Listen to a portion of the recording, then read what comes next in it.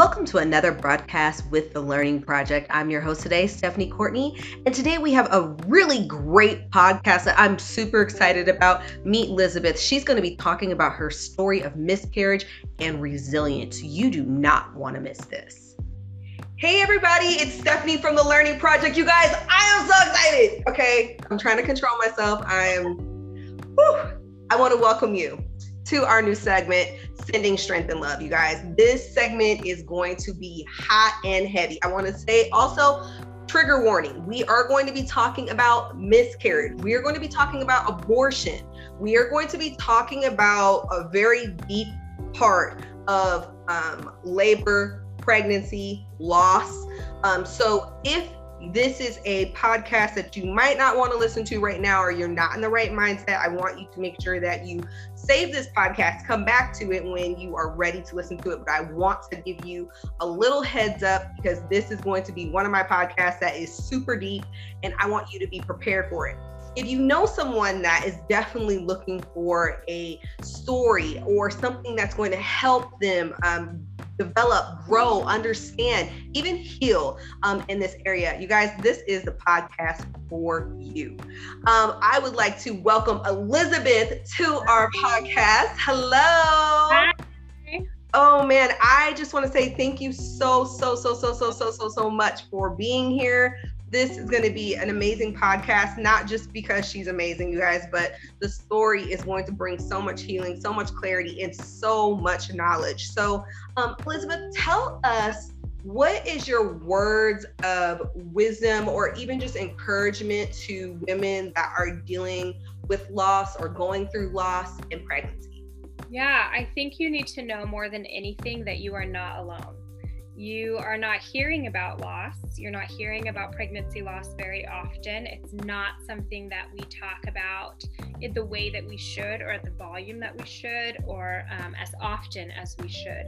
But the reality is that you are not alone. You are one of a great cloud of women who have wanted babies and tried for babies and worked for babies, carried babies and lost those babies. And you feel isolated and alone and a little taboo and a little bit ashamed and a little bit confused and angry. You feel all those things. But what's true in that big cloud of feelings is that you are not alone, and that everything you feel has been felt by millions of other women, and everything you feel is okay. And I think that that's what women need to know the most when they're thinking about or experiencing pregnancy loss, is that this is something that has been happening for a long time, and that we are very late to the conversation. And so more than anything, my hope in sharing kind of my experience and my research and my work is that women would hear, oh, there's someone else who's gone through this, and what I'm experiencing is normal, and I'm not crazy, and there's nothing to feel shame about. That would be what I would tell anybody, is you're not alone. You've got. I love it. I love it. You guys, we are sending so much strength and love right now. We are so excited about you, Elizabeth, coming here and being on this podcast. Tell us a little bit about yourself, and then we'll jump into the next question. Yeah, so I am a working single mom. I had 5 children, 2 living. My daughters are Sophia and Malia, and I have 3 sons who we'll talk a lot about today, named Isaac, John, and Malcolm. And I work in academics. I'm an entrepreneur. I run a foundation, and so I wear kind of many hats. But the hat I'm wearing today is that of mom and survivor. And I'm really excited. Thank you for having me, because I think this is a conversation we need to have, and there's stories we need to be okay with telling and okay with listening to. And I think understanding of, in the sense that recognizing that our stories are not always cut and dry. They're not always black and white the way that we want them to be, and that sometimes loss takes a hat or a characteristic that we didn't expect. And really, that was my experience with my sons, was that loss did not look the way I thought it would, or did not look the way other people think it should look. Wow. So what's your story? Yeah. So my story is seemed pretty straightforward until it wasn't. I got married right out of graduate school, and about 2 years in decided we wanted to start a family. It took us about a year to get pregnant, and I got pregnant spontaneously with twins right off the bat. And being my first pregnancy, I did not really know what to expect. And so I was the fact that I was incredibly sick throughout my pregnancy, I thought was probably kind of normal. Sometimes pregnancy is just really hard. Mm-hmm.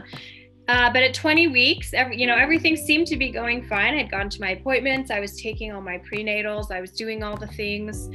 Went in for my 20-week ultrasound, which is the exciting one. This is when you're going to find out, what you're having, boy or girl. And went in and found out, surprise, it's twins. And we were shocked and surprised and a little bit panicked, like, oh my God, a crib was so expensive and now I need two. We just have this panicked moment.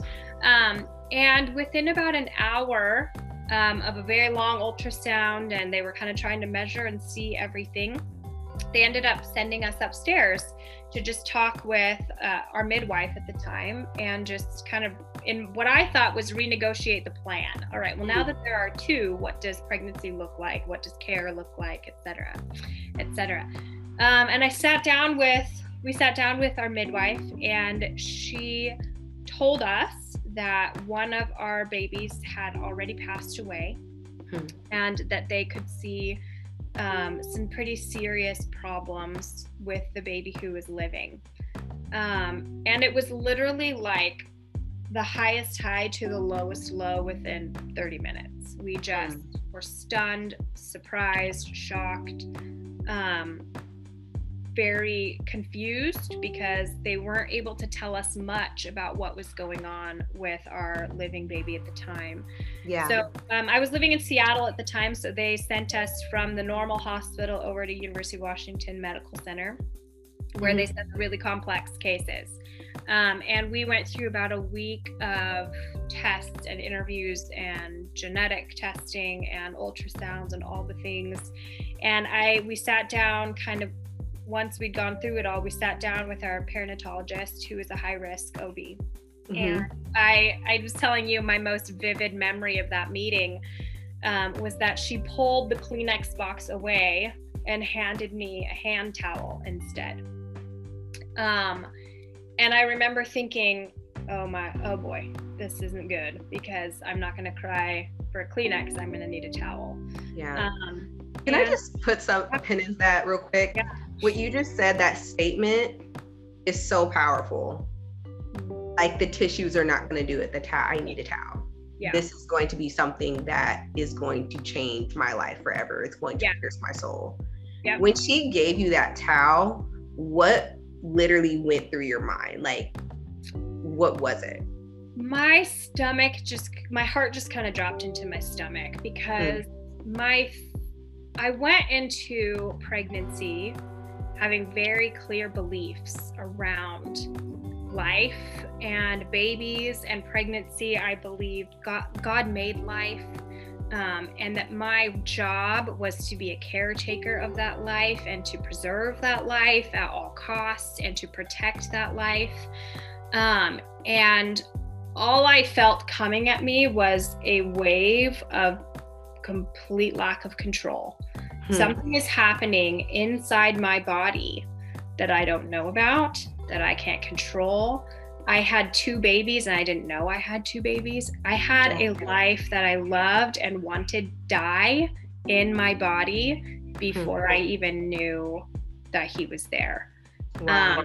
And it was really overwhelming. And when we had gone through all these appointments, we had tons of people praying for us, lots of thoughts, lots of prayers, lots of reminders. Hey, no matter how disabled your baby is, you've got a community, or, we knew that was the problem, but I never would have thought a terminal problem. The plan was, how do we get enough information to just cope with whatever's coming to us? Right. So when she handed me a towel, I thought, oh boy, it's bad. It's bad. Whatever's happening in my body is bad. Yeah. I need to be ready. Wow. Yeah. Our doctor at the time every doctor I have encountered in my journey has been incredibly supportive and helpful. And this was my first experience of a doctor giving a lot of space for me to be autonomous and to have control within a situation I didn't think I would have much control in. But our doctor basically laid out for us what they saw with our living baby, which was a lot of problems. They could not find his stomach, even with some of the most advanced ultrasounding that exists. Wow. They could see that his brain was flooded with fluid. They could see that he had contractured limbs, which means the limbs, feet and arms were locked into the body. Arms and fingers were locked.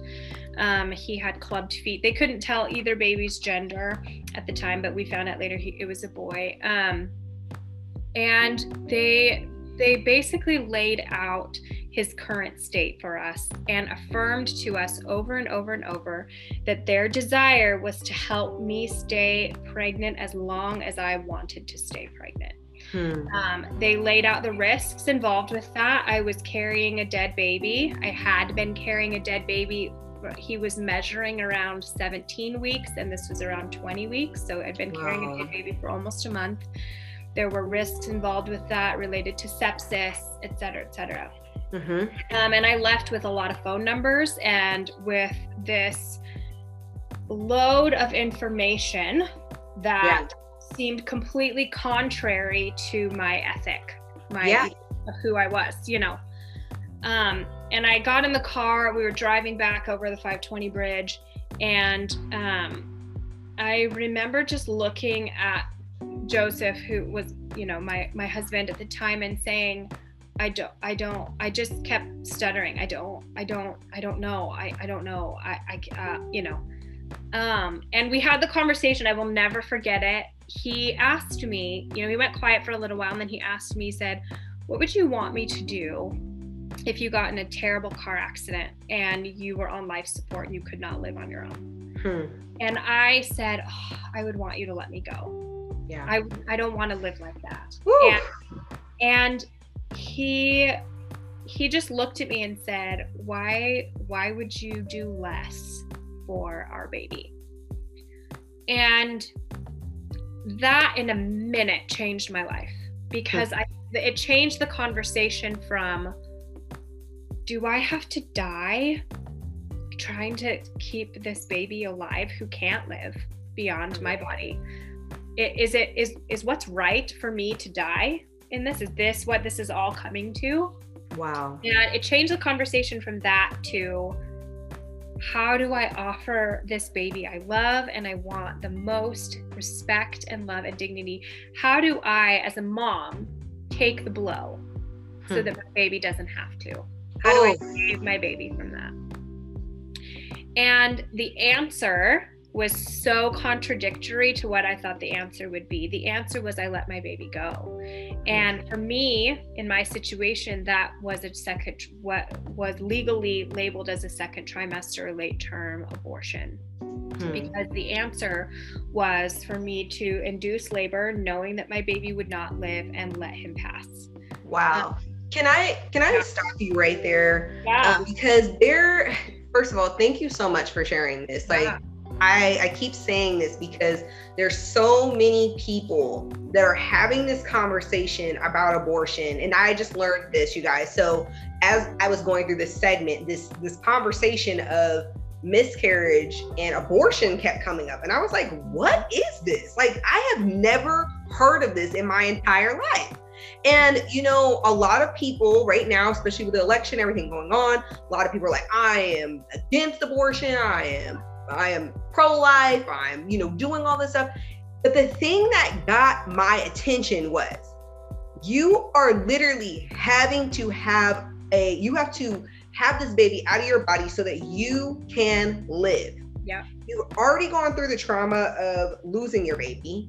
Yeah. Now you're having the trauma of labeling this situation that has so many negative connotations to it that for some people, it literally overtakes them. It makes them literally lose their minds. So, you know, when you made the decision to have this late term abortion.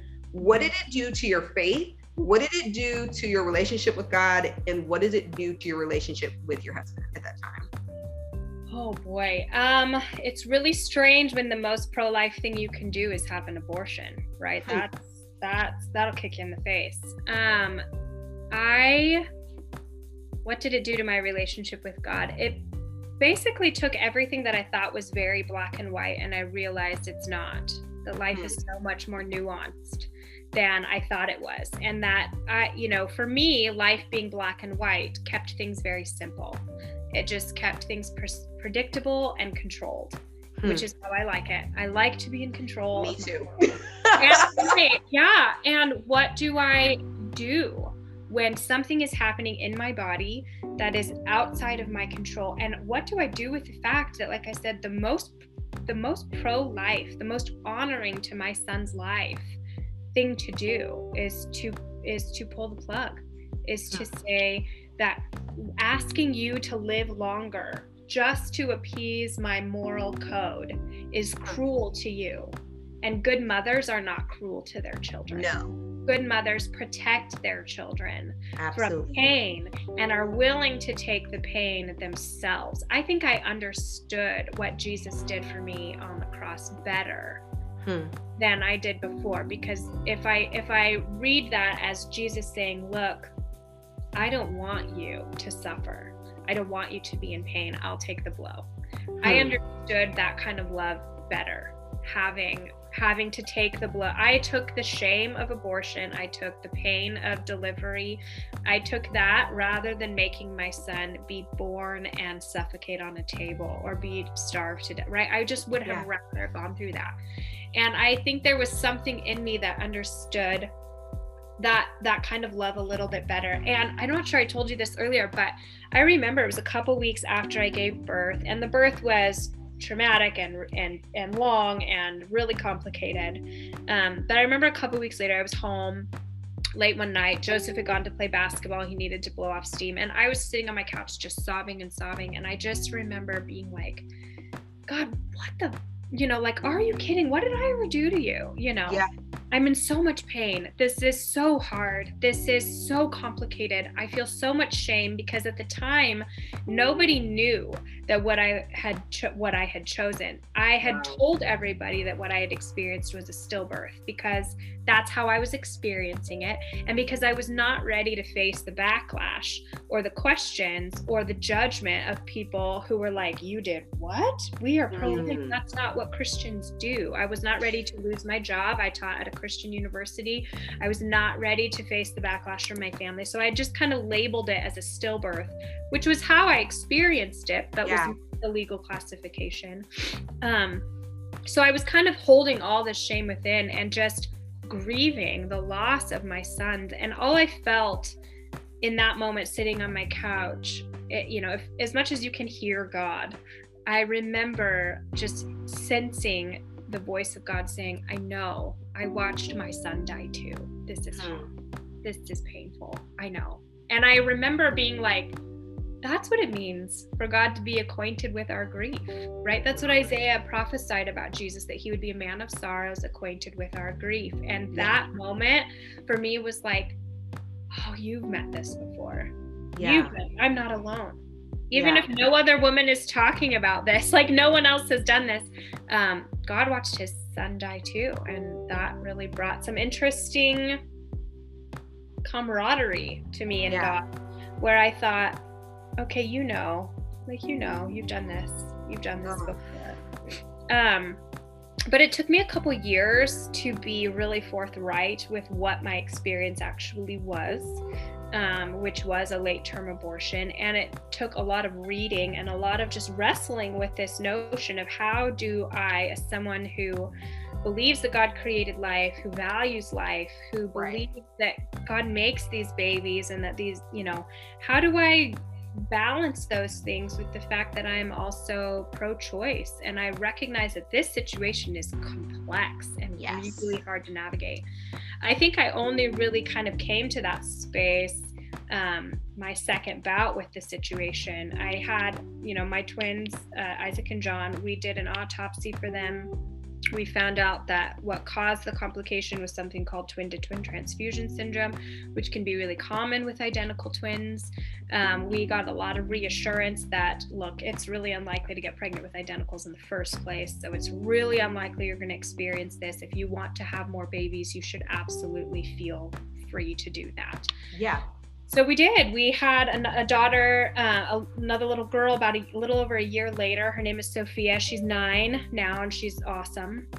And then when she was about 2, we said, let's try again. I wanted to be done having babies by 30. That was the goal. It did not happen, but that was the goal. So I got pregnant again and made it through the first trimester. So I thought, hey, I'm in the clear. This is awesome. Baby number 2. Well, I guess in technicality, he was baby number 4, but in my, I was kind of like, all right, 2 living babies is the goal. My doctor was so gracious to me the minute I get pregnant. She's like, yes, we will do an ultrasound so that you're not having twins, so that you don't panic and worry that this will happen again. But it happened to be that, I was pregnant kind of during cold and flu season and got a good bout of pneumonia that caused a cough that just would not end. But I remember I was teaching a graduate class, and so got up one night to teach something. And when I stood up, I coughed really hard and all of a sudden felt like a gush. And I thought, that's not good. I was about 15 weeks pregnant at the time. So I got my students busy. I went to the bathroom, realized I was bleeding pretty heavily. And I called the on-call OB and just said, what do I do? I'm instantly panicked. And, they asked all the questions. Are you cramping? Are you this? No, I'm not. It's just bleeding. So they said, okay, well, if you start cramping, come in. Otherwise, let's see you tomorrow. So I went in the next day and everything seemed okay. Heartbeat was strong. Baby was growing. Everything other than bleeding, which we couldn't figure out what was causing it, everything seemed okay. Yeah. So the prognosis was, let's just keep an eye. So I came back in about 2 weeks later, still bleeding. They did another ultrasound and sat down, and my OB sat down with me and said, all right, we need to talk. And I thought, God damn it.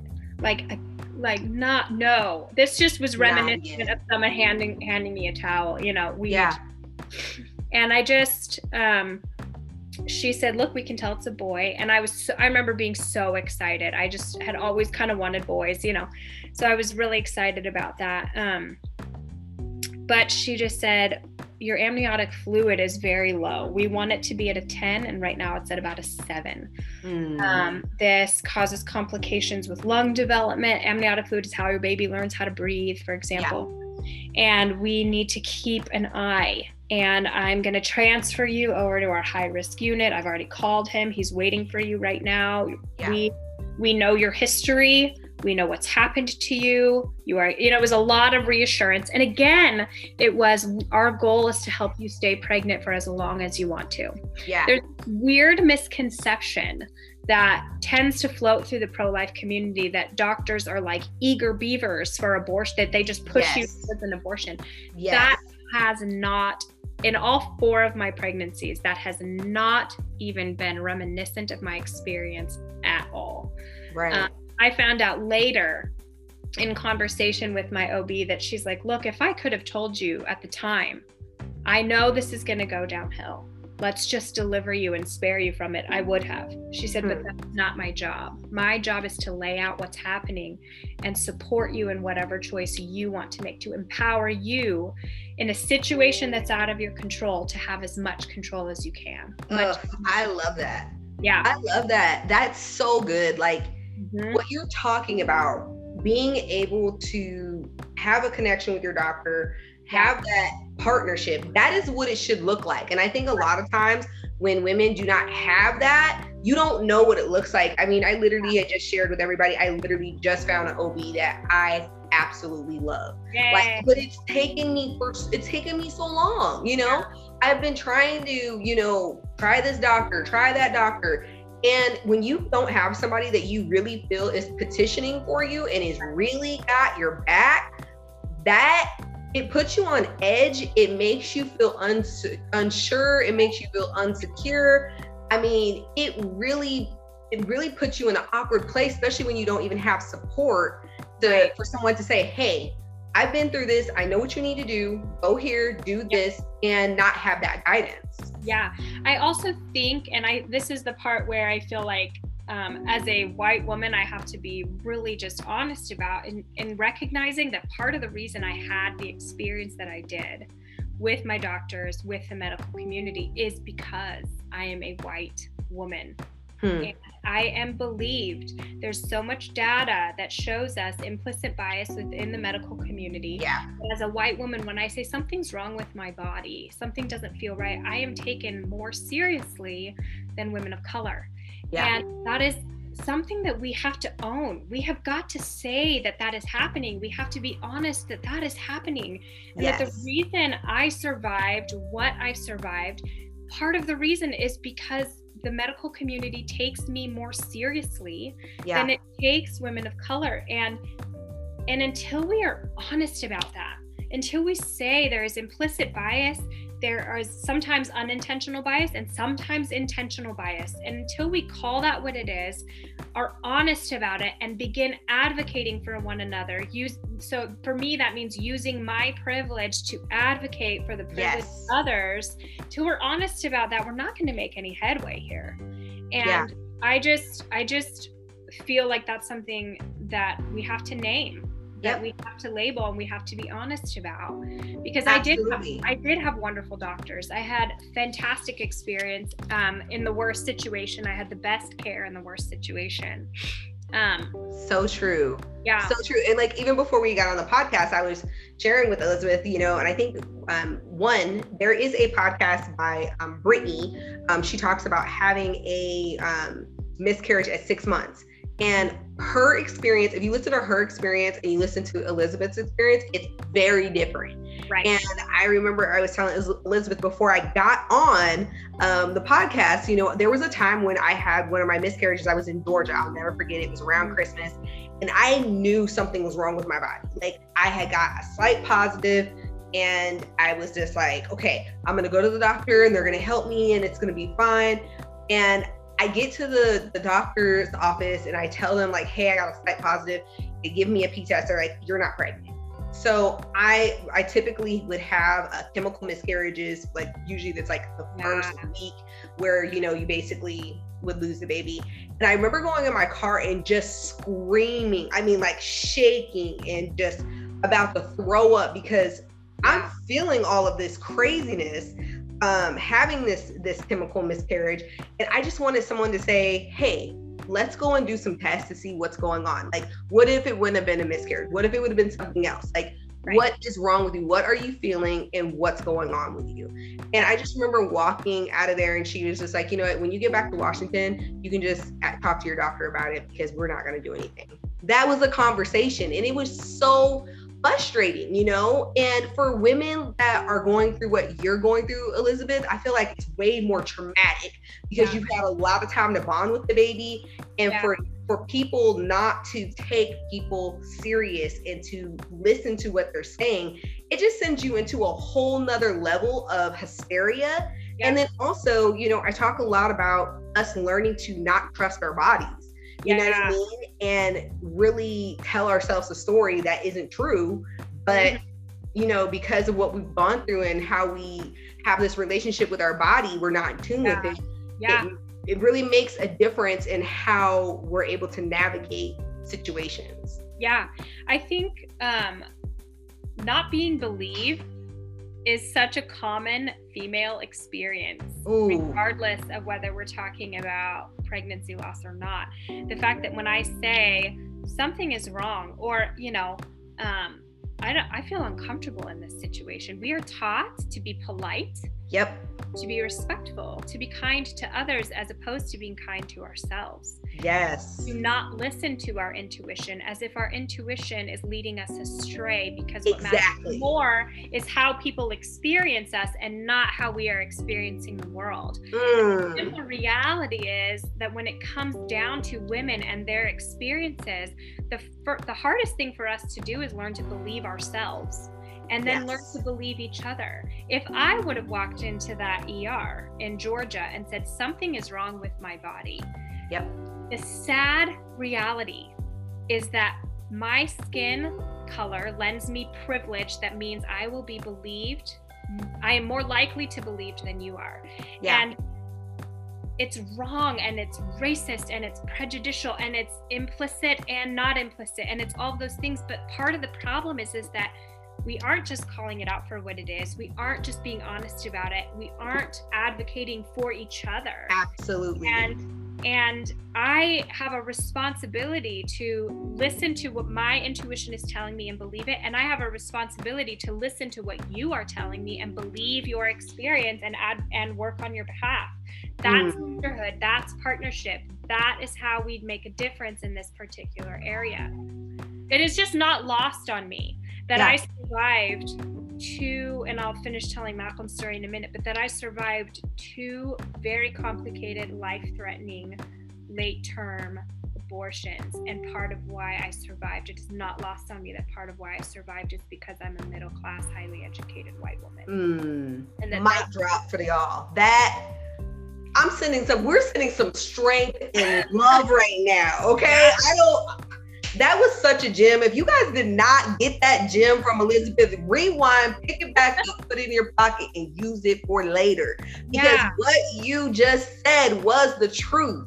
When we're talking about, miscarriage, and we're talking about loss, and we're talking about abortion, I am like mind blown at this process, because I'm like, first of all, there's so much that goes into being a woman. Yes. And a lot of women don't even know these policies. They don't even know the rules that go around our bodies, that impact our bodies. There are people making rules and regulations and labeling things in a certain way, and we have no idea. Right. We don't even know what's going on and how it's being done. Well, and we don't have any idea because we have called abortion an issue for a really long time. Yes. Abortion has not been called health care for women. It has not been called keeping us alive in many cases. It has not been called what it is. We call it an issue. We debate it on national stages.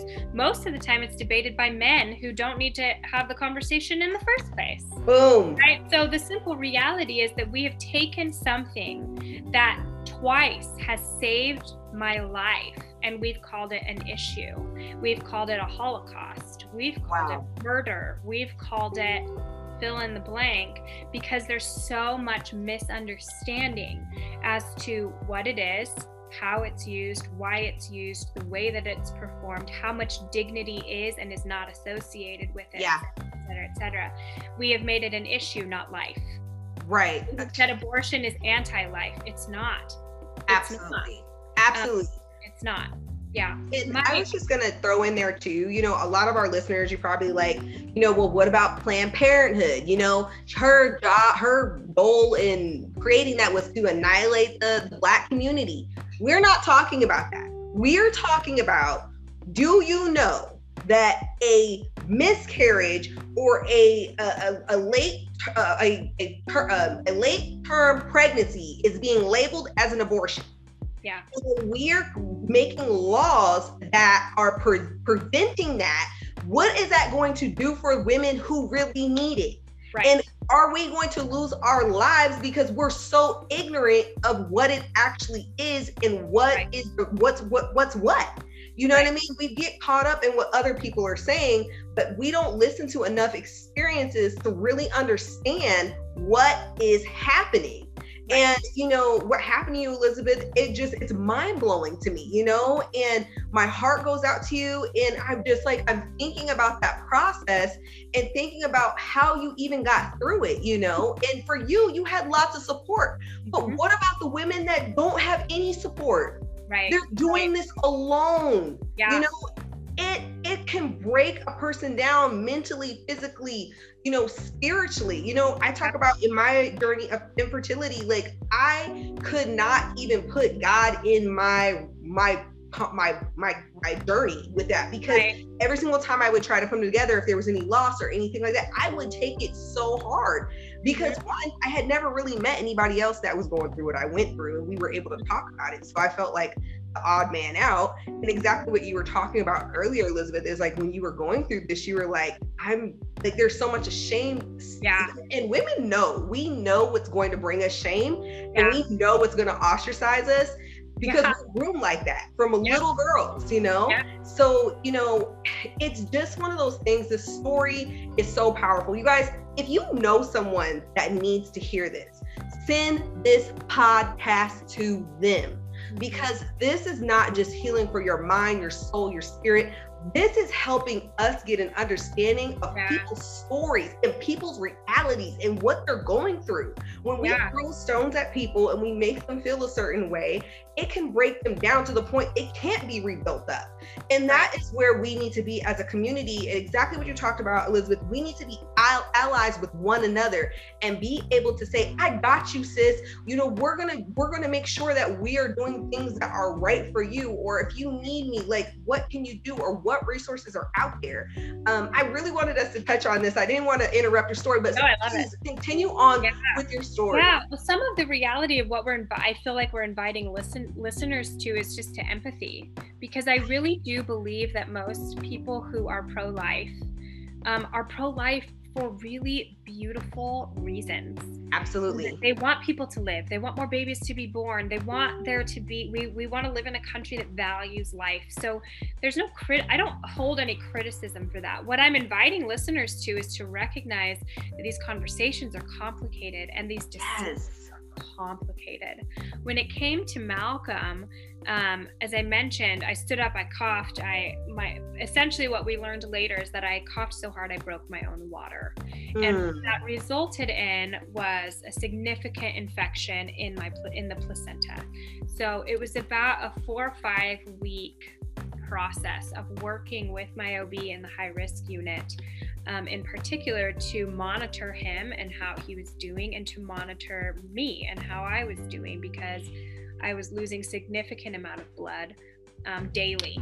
I had to go home from work multiple times during the day to shower and change. I was losing that much blood. And essentially what was happening is that my body, in trying to get rid of the infection, because what happened was I coughed so hard that it ripped the placenta away from the wall, created a wound, and that wound got infected. And my body, in a desire to get rid of the infection, was flushing all of the amniotic fluid with it.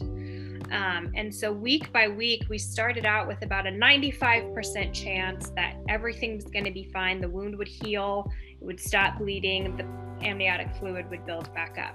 Yeah. And week after week after week, there was less fluid and more bleeding, and that wound was just getting bigger. And it turned out, I remember the conversation with my doctor, where, you know, we'd been there about 4 weeks, and we started with a 95% chance everything was going to be okay. And he looked at us and said, look, we've got maybe a 5% chance that we can rescue this pregnancy. And he's like, I just want you to understand your options and where the laws begin to change. I was 19 weeks pregnant having this conversation. So it'd been about 4 weeks of this. And he began to lay out for me some of my physical situation, which was, I was very close to needing a blood transfusion. If I was to stay pregnant until 24 weeks, I would be admitted to the hospital for consistent blood transfusions. And mostly because if I went into labor, I would bleed out so fast that they wouldn't be able to get me back in time. That they would not let the pregnancy go beyond 32 weeks because of the risk to my body, that they would deliver him no matter what at 32 weeks, and he would be admitted to the NICU and we would do all the things. And he told us, again, my experience was not a doctor pushing any kind of agenda. It was simply laying out the rules, how this game works. And for him, he said, if you were going to make the decision to induce early, we would need to do it before 24 weeks, because at 24 weeks, the laws change. There's this strange narrative surrounding late-term abortions that, you know, some people even talk about like post-birth abortions as if that happened. It does. Can we just lay out once and for all, nobody is having an abortion after birth. That's murder. That's a different conversation. Absolutely. There's this notion that, women, you can be 9 months pregnant and then just willy-nilly choose to have an abortion. No, you can't. I live in Washington State, which is one of the more liberal states, and Washington does not even allow that. The laws change at 24 weeks. The laws change, and you have to go through a lot of hoops at that point if you think that there's some reason that you need to induce early. So there's just a lot of misunderstanding about how the medical community interacts with these decisions, how they treat women in these situations, and what our options are. But I went home from that appointment at 19 weeks. I, picked up my daughter. I did the dinner and the bath time and the bedtime, put her to bed. And Joseph went out. I forgot where he went at the time. But I remember just leaning against my bed and my prayer being, God, just please don't make me choose. I can't. I've already done this once. I've already had to make a really hard choice once. I feel still so much shame and anguish over it, even though I know I made the right decision. There's just still so much, there's just a lot to it, Yeah. And I just remember praying, like, if you're going to take him, just take him, make it really obvious. If you're not, then make that obvious too. Like, just make the choice for me, because this is too heavy for too much. Yeah. And about a week later, I was again still teaching because I teach a lot. But I came home, went to bed about 10 o'clock at night, woke up at about 5 in the morning with blood everywhere and very consistent contractions. I spent about 2 hours trying to get the contractions to stop before I woke Joseph up and said, I think we need to go, and called the doctor. Everybody met us there. And the minute that ultrasound touched my belly, I was like, we're done. It's the end, because I could not, even I could see there was no amniotic fluid left. There was nothing left for him. And so our doctor said, look, the only option is whether we deliver you tonight or tomorrow. So they did blood tests and all these things to see how I was doing. I was wanting to wait till the next day so that I could be with my OB.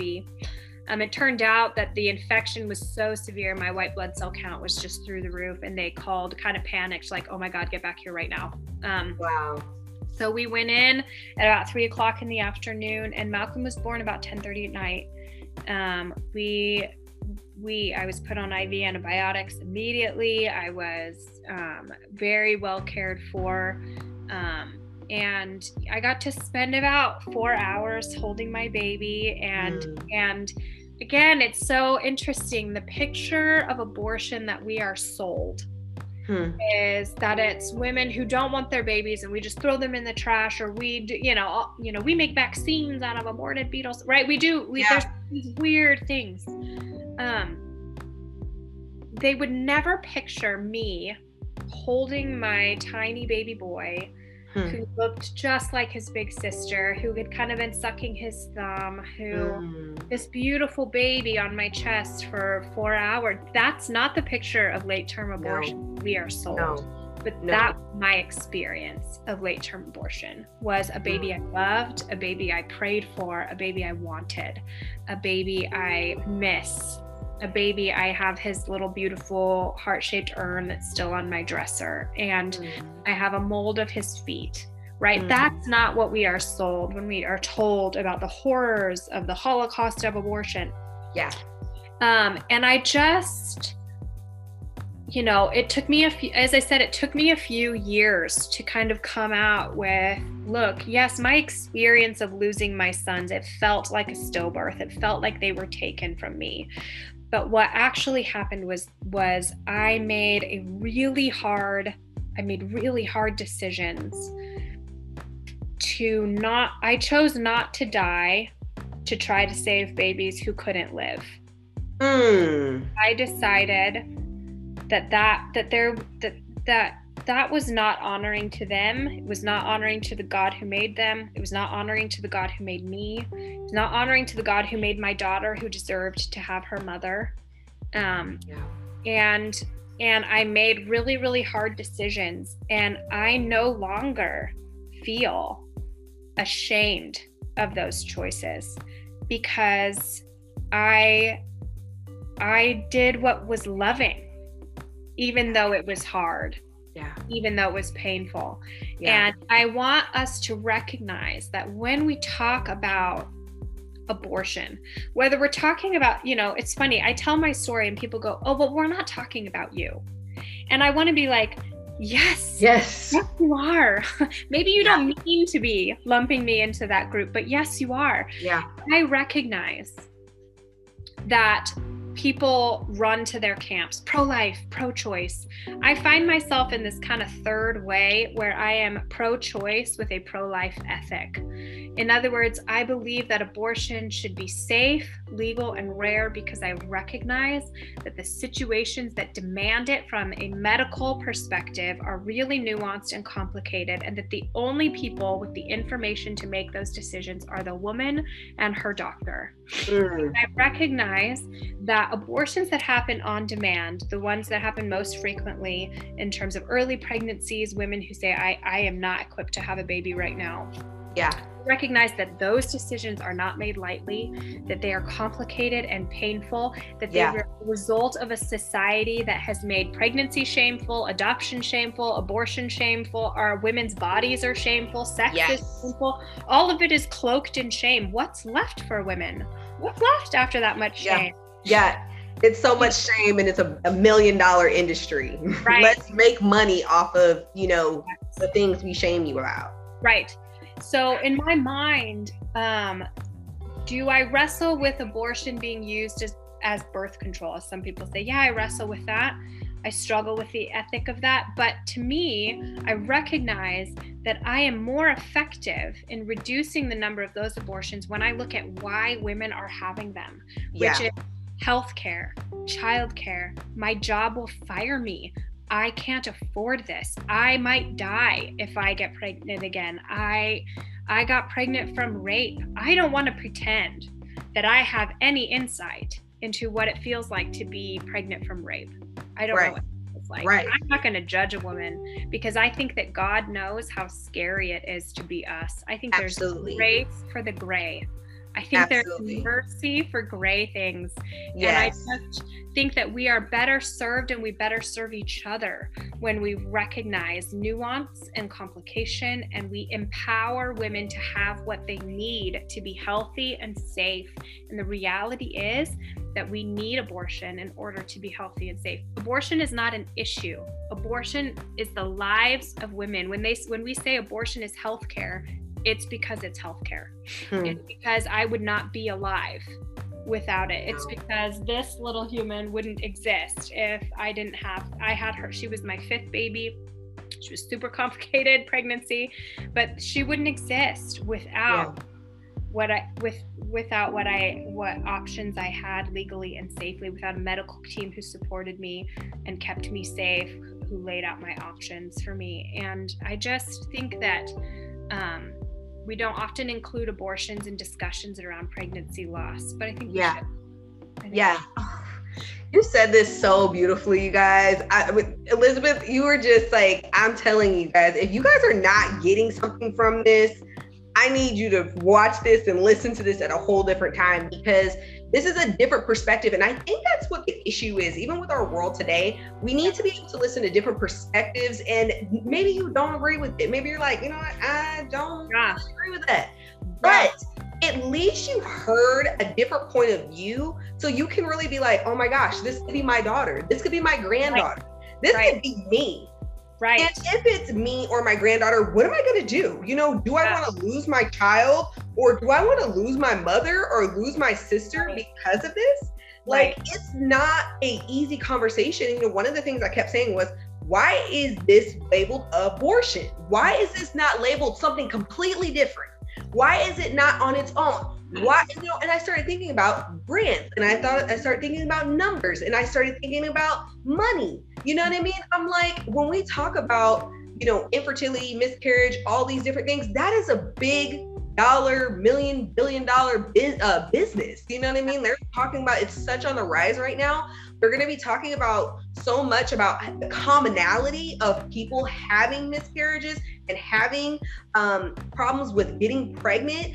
The number of people that are dealing with infertility right now, I believe it's like 1 in 4. It's pretty high. Or they'll deal with infertility, should I say, in some period of time in their life. So sometimes people think infertility comes with your first child. Sometimes it can come with your second or third or your fourth. It comes very in different spurts for different people. So when we're having these conversations, my challenge to you is to really educate yourself. And Elizabeth, I know we might be jumping a little bit here, but you're writing a book right now. And I want to put that buzz clip in right now because I think that what you're talking about and what you've experienced is there needs to be something for people to connect with and something for people to refer to. So can you tell us a little bit about what's in your book? So I've published a little bit about my experience, mostly as a call and an invitation for women to tell their stories, because it's pregnancy loss, abortion, miscarriage, all those things are not things that we talk about a lot. They're uncomfortable, they're taboo, there's again so much shame associated with it. But telling our stories leads to two things. One, it gives us the space for our words to continue pregnancies that our bodies couldn't. When we remember out loud, when we say names, when we tell stories, for me, my boys live in my words. Everyone is going to remember them because I talk about them. And that really is something that's important to me. I want space for their lives to matter and to make a difference. And I feel as their mom, the responsibility, because they can't make their own lives matter. The only one who can is me, and I want to do that. There's also too the reality that supporting women and treating women through counseling, through medication, through the medical community, we only have enough data to know how to support these women if we start telling enough stories and we start to see what's common in those stories.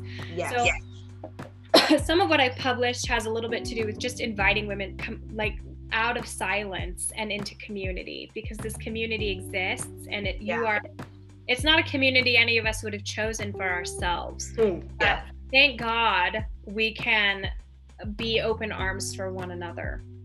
And then so I've published a little bit about that. What I'm writing will continue with that. I also believe there's this intersection between pregnancy loss and just the challenges that women face in general. There's a lot of new data around how birth can be very traumatic, especially for women who've survived sexual assault, for example. That was very prevalent in my experience. There's data around how we support whole families. There's data around we touched on this earlier, but the experiences that white women have versus the experiences that women of color have. And I think that is work for white women to do. That is not work for women of color, that they should not have to convince us or educate us or teach us that that is an issue. That's what we need to do. We need to have those conversations so that we can better use the privilege we have to elevate the voices and the stories of women of color. So some of the work I do, a good friend and I just launched a foundation called the Rosemary Foundation for Maternal Care, which is all about making doula care available to women.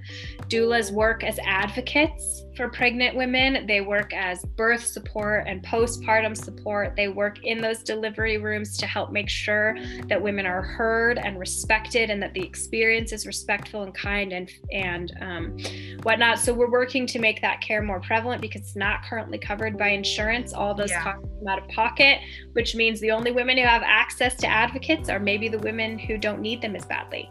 We want to make that advocacy more available. So I'm working, I've got a lot of irons in the fire as far as this goes, but it's really important to me that we hear one another, and that when, I want people to stop and think before they share memes. When you see pictures of aborted babies, I want you to stop for a minute and realize no one's taking pictures of aborted babies. Those are stillborn babies. Those pictures have been stolen and are being used by people with political agendas. I had a good friend whose baby was stillborn, whose picture of her baby got used in an anti-abortion ad, and she was devastated. Oh my word. Devastated. Why? Of course she was devastated. We need to be more cognizant of how we talk about women, that maybe we should stop talking about women and let women speak for themselves and listen. That's it. And so I want to spearhead that initiative. I want to listen to the experiences of women. I want to tell my story in a way that invites people to just sit with the uncomfortability of the fact that abortion is not a straightforward discussion, and that's hard, and that case by case decisions are probably the most appropriate, and that you can love Jesus and be a person of faith and pro-choice at the same time. They're not truly exclusive situations. So my hope is just to invite more conversation around these nuances and to make space for people's experiences. If you're going to go through what I went through, and I hope nobody does, if someone's going to go through it, I want them to go through it with the same treatment that I had. And so the same supportive community, the same listening, the same medical community who believes what I said. And I don't want that to be limited by socioeconomic status or race or religion or education. I want that to be widely available. And that's what we're working on. So we're going to get there someday. Oh, you are going to get there. You are going to get there. If you guys, this is sending so much strength and love, this conversation. It's a very controversial conversation, but let me tell you this is a real conversation. Yep. And I have said this continually, that we need to hear more voices from women that are going through different things, because we need to know you are not alone. You are not alone.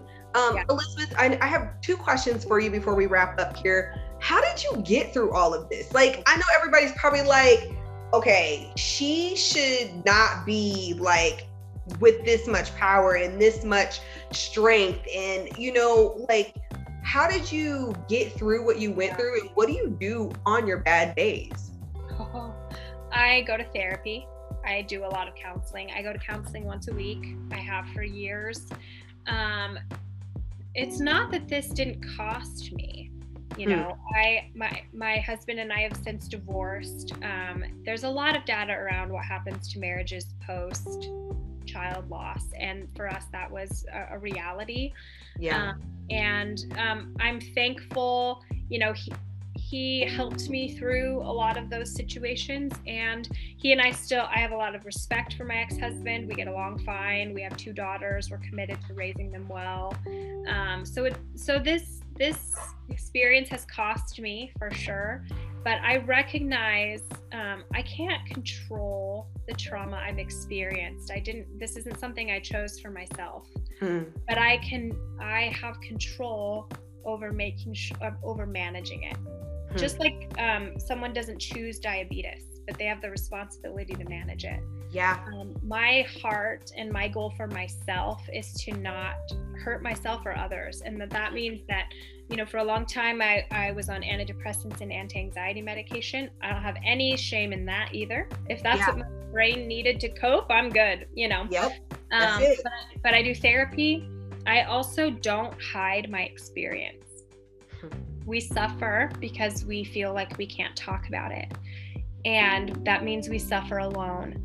And I don't want to suffer alone. I am really fortunate. I have I'm dating an amazing man. I am well loved by him. He makes a lot of space for my experience and my past and the things I've gone through.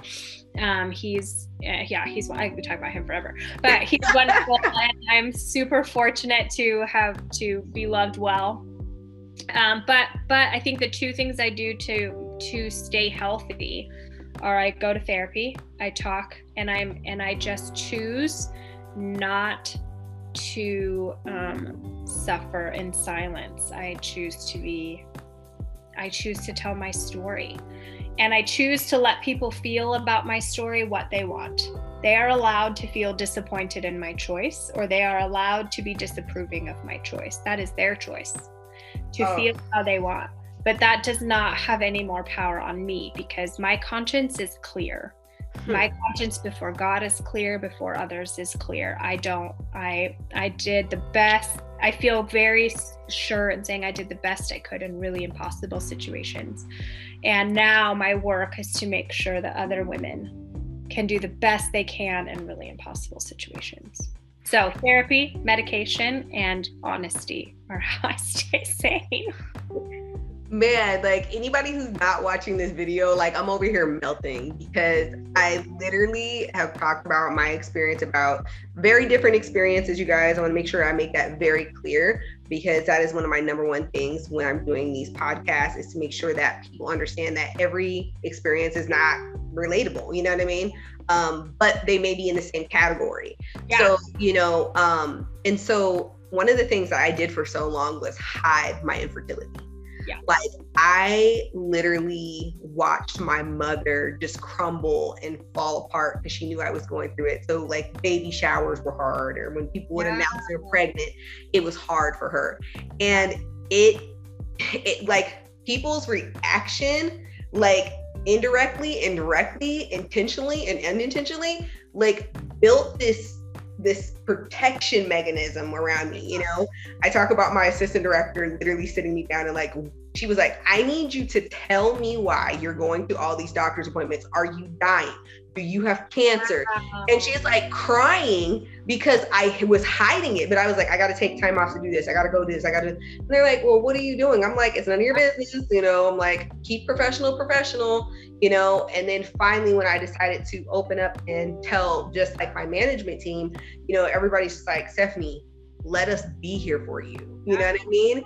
And it's so hard when you're trying to hide it and you're trying to mask it because you have a certain face or persona. I love being in control like you. I like looking to get like presentable, put together.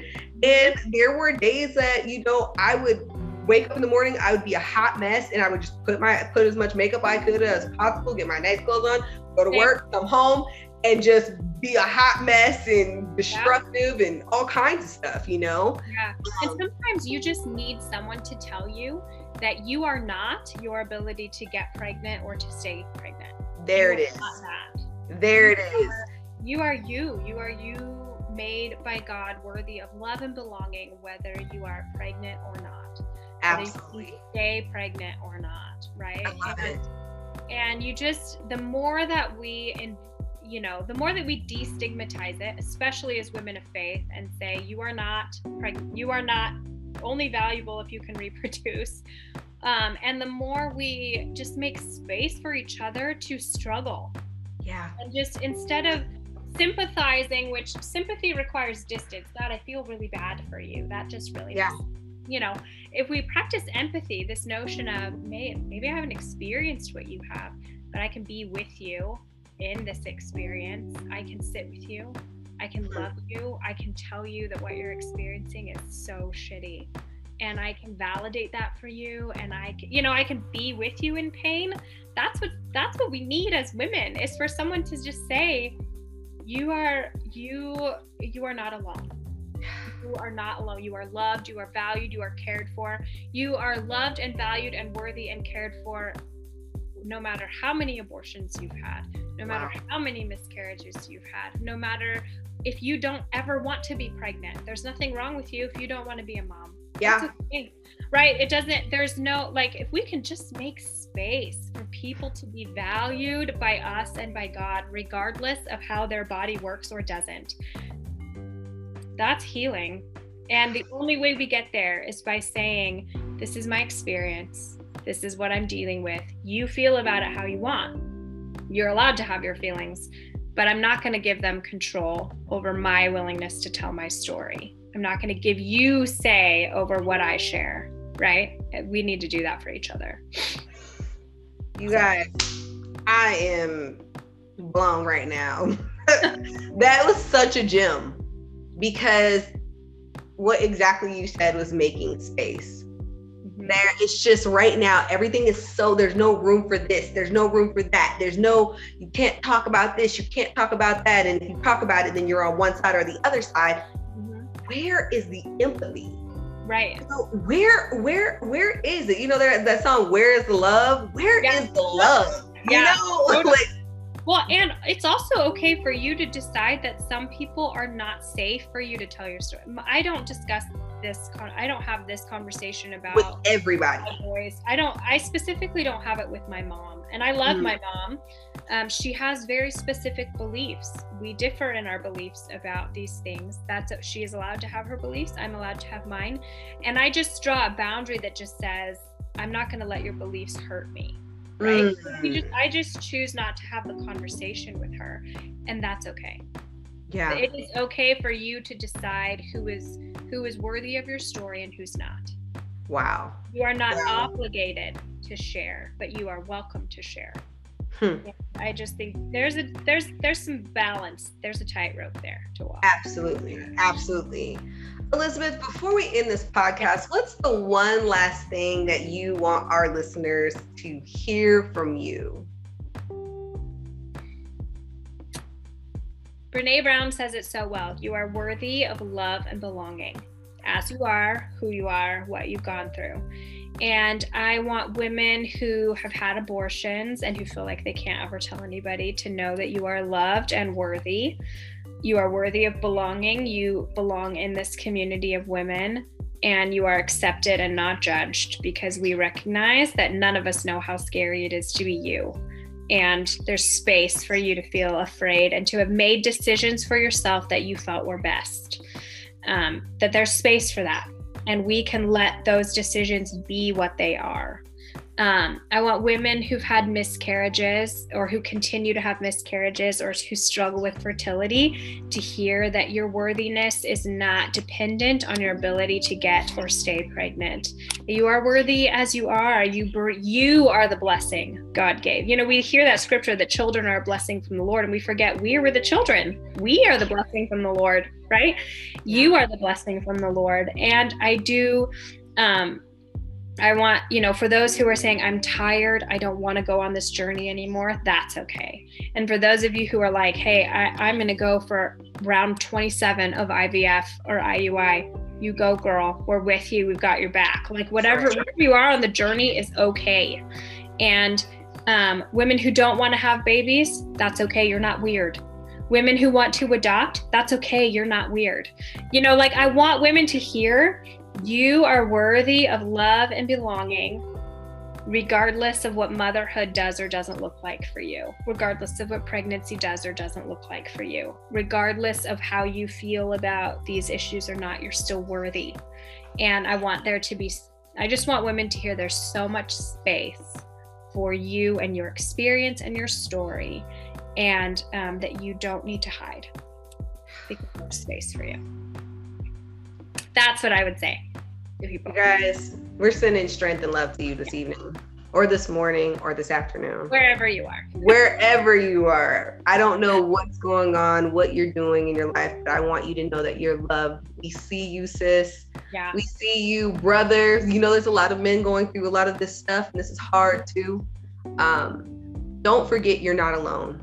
You guys, until next time, I want to thank you so much for joining us here on Strength and Love. But before we go, Elizabeth, if people want to contact you and connect with you, where can they go to find you? Yeah, so you can connect with our foundation at rosemaryfoundation.com. Rosemary is the flower that symbolizes remembrance. And so we chose to start this foundation supporting in providing doula care in remembrance of our babies. So rosemaryfoundation.com, you can find our foundation there. You can also find us on Facebook, the Rosemary Foundation for Maternal Care. You can find me through that as well. So if you message or email us at the foundation, you're going to find me. So reach out. We'd love to connect with any of you. Thank you so much, you guys. Thank you so much, Elizabeth. You're amazing. Thank you, guys. Until next time, sending you strength and love. This is Stephanie Courtney. See you soon.